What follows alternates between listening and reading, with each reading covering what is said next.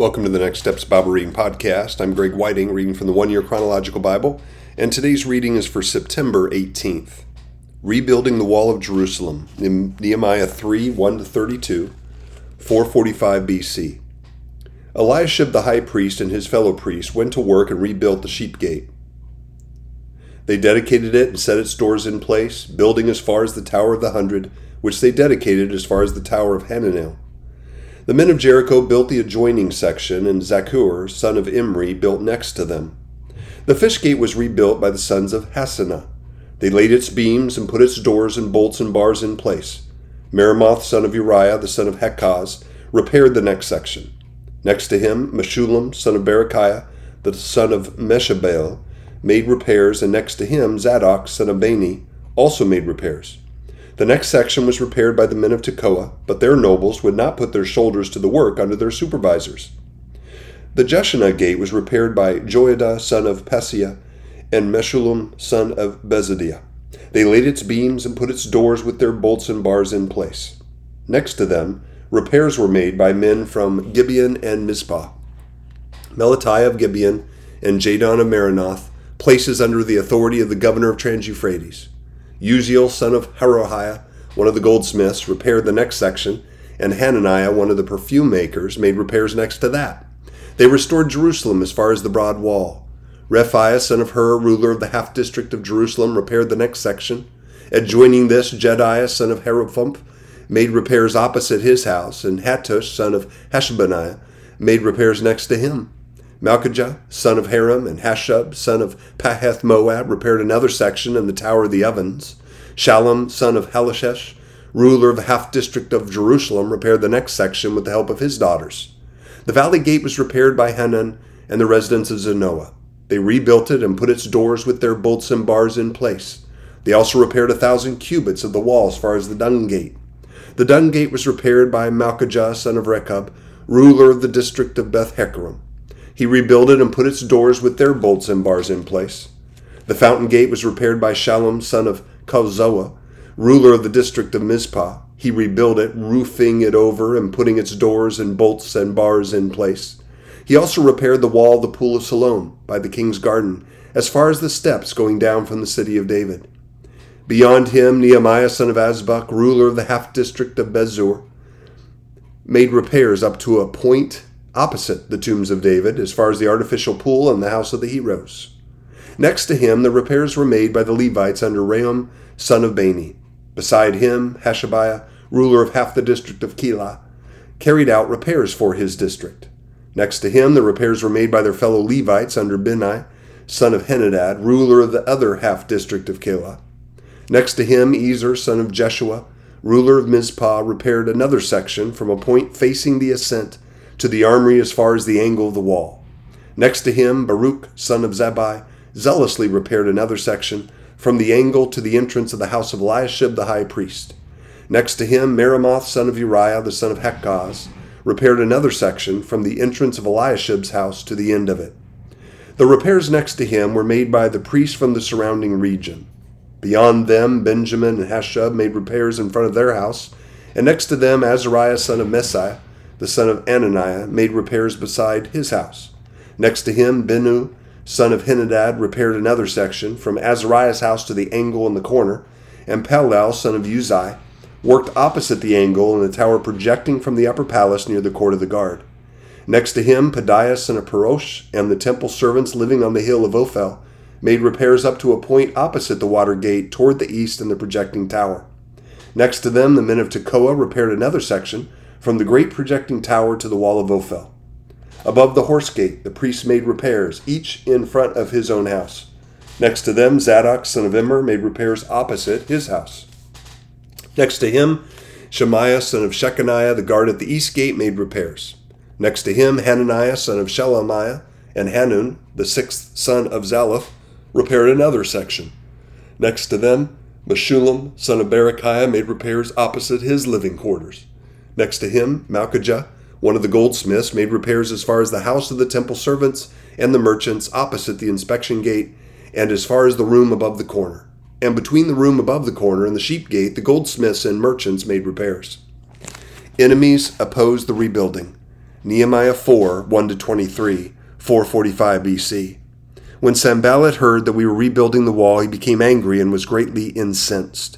He ridiculed the Jews, and in the presence of his associates and the army of Samaria, he said, "What are those feeble Jews doing? Will they restore their wall? Will they offer sacrifices? Will they finish in a day? Can they bring the stones back to life from those heaps of rubble, burned as they are?"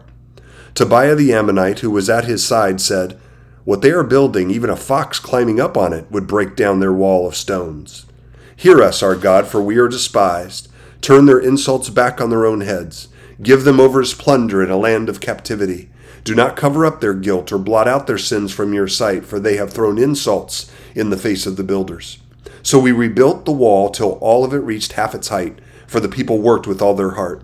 But when Sanballat, Tobiah, the Arabs, the Ammonites, and the people of Ashdod heard that the repairs of Jerusalem's walls had gone ahead, and that the gaps were being closed, they were very angry. They all plotted together to come and fight against Jerusalem and stir up trouble against it. But we prayed to our God and posted a guard day and night to meet this threat. Meanwhile, the people in Judah said, "The strength of the laborers is giving out, and there is so much rubble that we cannot rebuild the wall." Also our enemies said, "Before they know it or see us, we will be right there among them, and will kill them and put an end to the work." Then the Jews who lived near them came and told us 10 times over, "Wherever you turn, they will attack us." Therefore I stationed some of the people behind the lowest points of the wall at the exposed places, posting them by families with their swords, spears, and bows. After I looked things over, I stood up and said to the nobles, the officials, and the rest of the people, "Don't be afraid of them. Remember the Lord who is great and awesome, and fight for your families, your sons and your daughters, your wives and your homes." When our enemies heard that we were aware of their plot, and that God had frustrated it, we all returned to the wall, each to our own work. From that day on, half of my men did the work, while the other half were equipped with spears, shields, bows, and armor. The officers posted themselves behind all the people of Judah who were building the wall. Those who carried materials did their work with one hand and held a weapon in the other, and each of the builders wore his sword at his side as he worked. But the man who sounded the trumpet stayed with me. Then I said to the nobles, the officials, and the rest of the people, "The work is extensive and spread out, and we are widely separated from each other along the wall. Wherever you hear the sound of the trumpet, join us there. Our God will fight for us." So we continued the work with half the men holding spears from the first light of dawn till the stars came out. At that time I also said to the people, "Have every man and his helper stay inside Jerusalem at night, so they can serve as guards by night and as workers by day." Neither I nor my brothers nor my men or the guards with me took off our clothes. Each had his weapon, even when he went for water. Nehemiah defends the oppressed. Nehemiah 5, 1-13, 445 BC. Now the men and their wives raised a great outcry against their fellow Jews. Some were saying, "We and our sons and daughters are numerous. In order for us to eat, stay alive, we must get grain." Others were saying, "We are mortgaging our fields, our vineyards, and our homes to get grain during the famine." Still others were saying, "We have had to borrow money to pay the king's tax on our fields and vineyards." Although we are of the same flesh and blood as our fellow Jews, and though our children are as good as theirs, yet we have to subject our sons and daughters to slavery. Some of our daughters have already been enslaved, but we are powerless, because our fields and our vineyards belong to others. When I heard their outcry on these charges, I was very angry. I pondered them in my mind and then accused the nobles and officials. I told them, "You are charging your own people interest." So I called together a large meeting to deal with them and said, "As far as possible, we've brought back our fellow Jews who were sold to the Gentiles. Now you're selling your own people only for them to be sold back to us." They kept quiet because they could find nothing to say.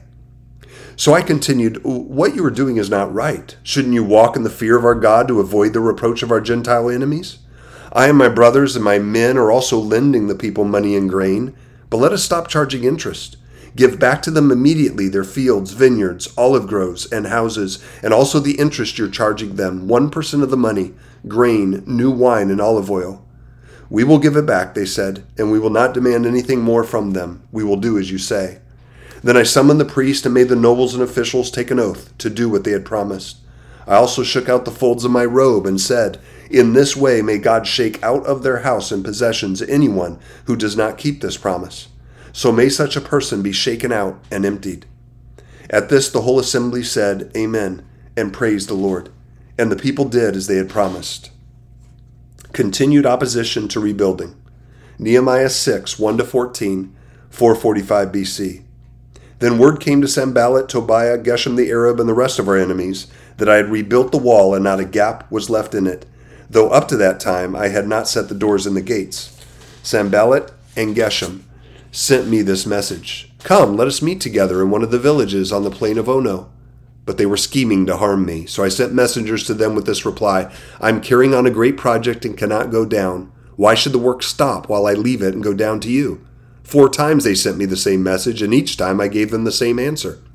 Then the 5th time Sanballat sent his aide to me with the same message, and in his hand was an unsealed letter in which was written, "It is reported among the nations, and Geshem says that it's true, that you and the Jews are plotting to revolt, and therefore you are building the wall. Moreover, according to these reports, you are about to become their king and have even appointed prophets to make this proclamation about you in Jerusalem. There is a king in Judah. Now this report will get back to the king, so come, let us meet together."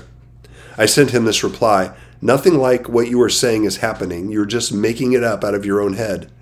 They were all trying to frighten us, thinking their hands will get too weak for the work and it will not be completed. But I prayed, "Now strengthen my hands."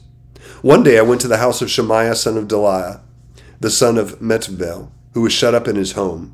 He said, "Let us meet in the house of God inside the temple, and let us close the temple doors, because men are coming to kill you. By night they are coming to kill you." But I said, "Should a man like me run away? Or should someone like me go into the temple to save his life? I will not go." I realized that God had not sent him, but that he had prophesied against me, because Tobiah and Sanballat had hired him. He had been hired to intimidate me, so that I would commit a sin by doing this, and then they would give me a bad name to discredit me. Remember Tobiah and Sanballat, my God, because of what they have done. Remember also the prophet Noadiah, and how she and the rest of the prophets have been trying to intimidate me. The builders complete the wall. Nehemiah 6, 15-7-3, 445 BC. So the wall was completed on the 25th of Elul in 52 days. When all our enemies heard about this, all the surrounding nations were afraid and lost their self-confidence, because they realized that this work had been done with the help of our God. Also in those days, the nobles of Judah were sending many letters to Tobiah, and replies from Tobiah kept coming to them. For many in Judah were under oath to him, since he was son-in-law to Shechaniah son of Erah, and his son Jehohanan had married the daughter of Meshullam, son of Berechiah. Moreover, they kept reporting to me his good deeds and then telling him what I said. And Tobiah sent letters to intimidate me. After the wall had been rebuilt, and I had set the doors in place, the gatekeepers, the musicians, and the Levites were appointed. I put in charge of Jerusalem my brother Hanani, along with Hananiah, the commander of the citadel, because he was a man of integrity and feared God than most people do. I said to them, "The gates of Jerusalem are not to be opened until the sun is hot. While the gatekeepers are still on duty, have them shut the doors and bar them. Also appoint residents of Jerusalem as guards, some at their post and some near their own houses." And that's the end of the reading for September 18th. I find this so interesting, the rebuilding of the wall. It all, came from the prayers of Nehemiah at first, and God setting everything up. You have the enemies that are threatening. You have them sending a false prophet in to scare Nehemiah. You've got people who are willing. They were charging interest for the things they were giving people, and people were getting in bad straits financially. And they stopped it because Nehemiah asked them to. They were united because of the project that God had given them to rebuild the walls. And Nehemiah's faith all through this is amazing. So what do I take away from this? My circumstances are different. I'm not rebuilding the walls of Jerusalem. But the God of Nehemiah is still my God. And so my desire to do the work he has given me to do should be with the same heart and attitude.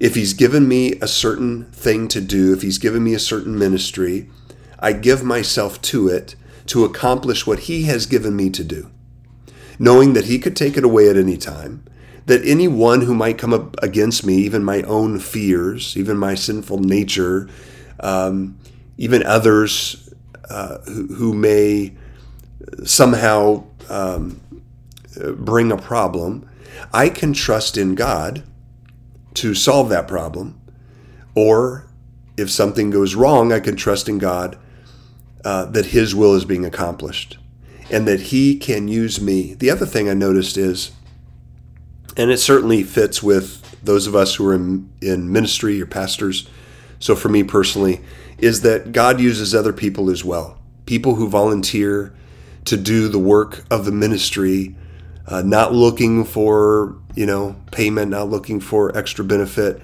except to please God in what they're doing. And that's a privilege for me over all these years. And so I'm taking that away today in just being rededicated to what God has given me to do. So, Father, I want to thank you for the ministry opportunities you have given me now to serve under others, to serve with others, to serve you. And Father, this is your work, and I pray that it would be done, and I pray that those who would come against it would be negated, and that you would bless your ministry because it's about the lives of people and the eternal lives of people. And may you be pleased by that today. In Jesus' name, amen.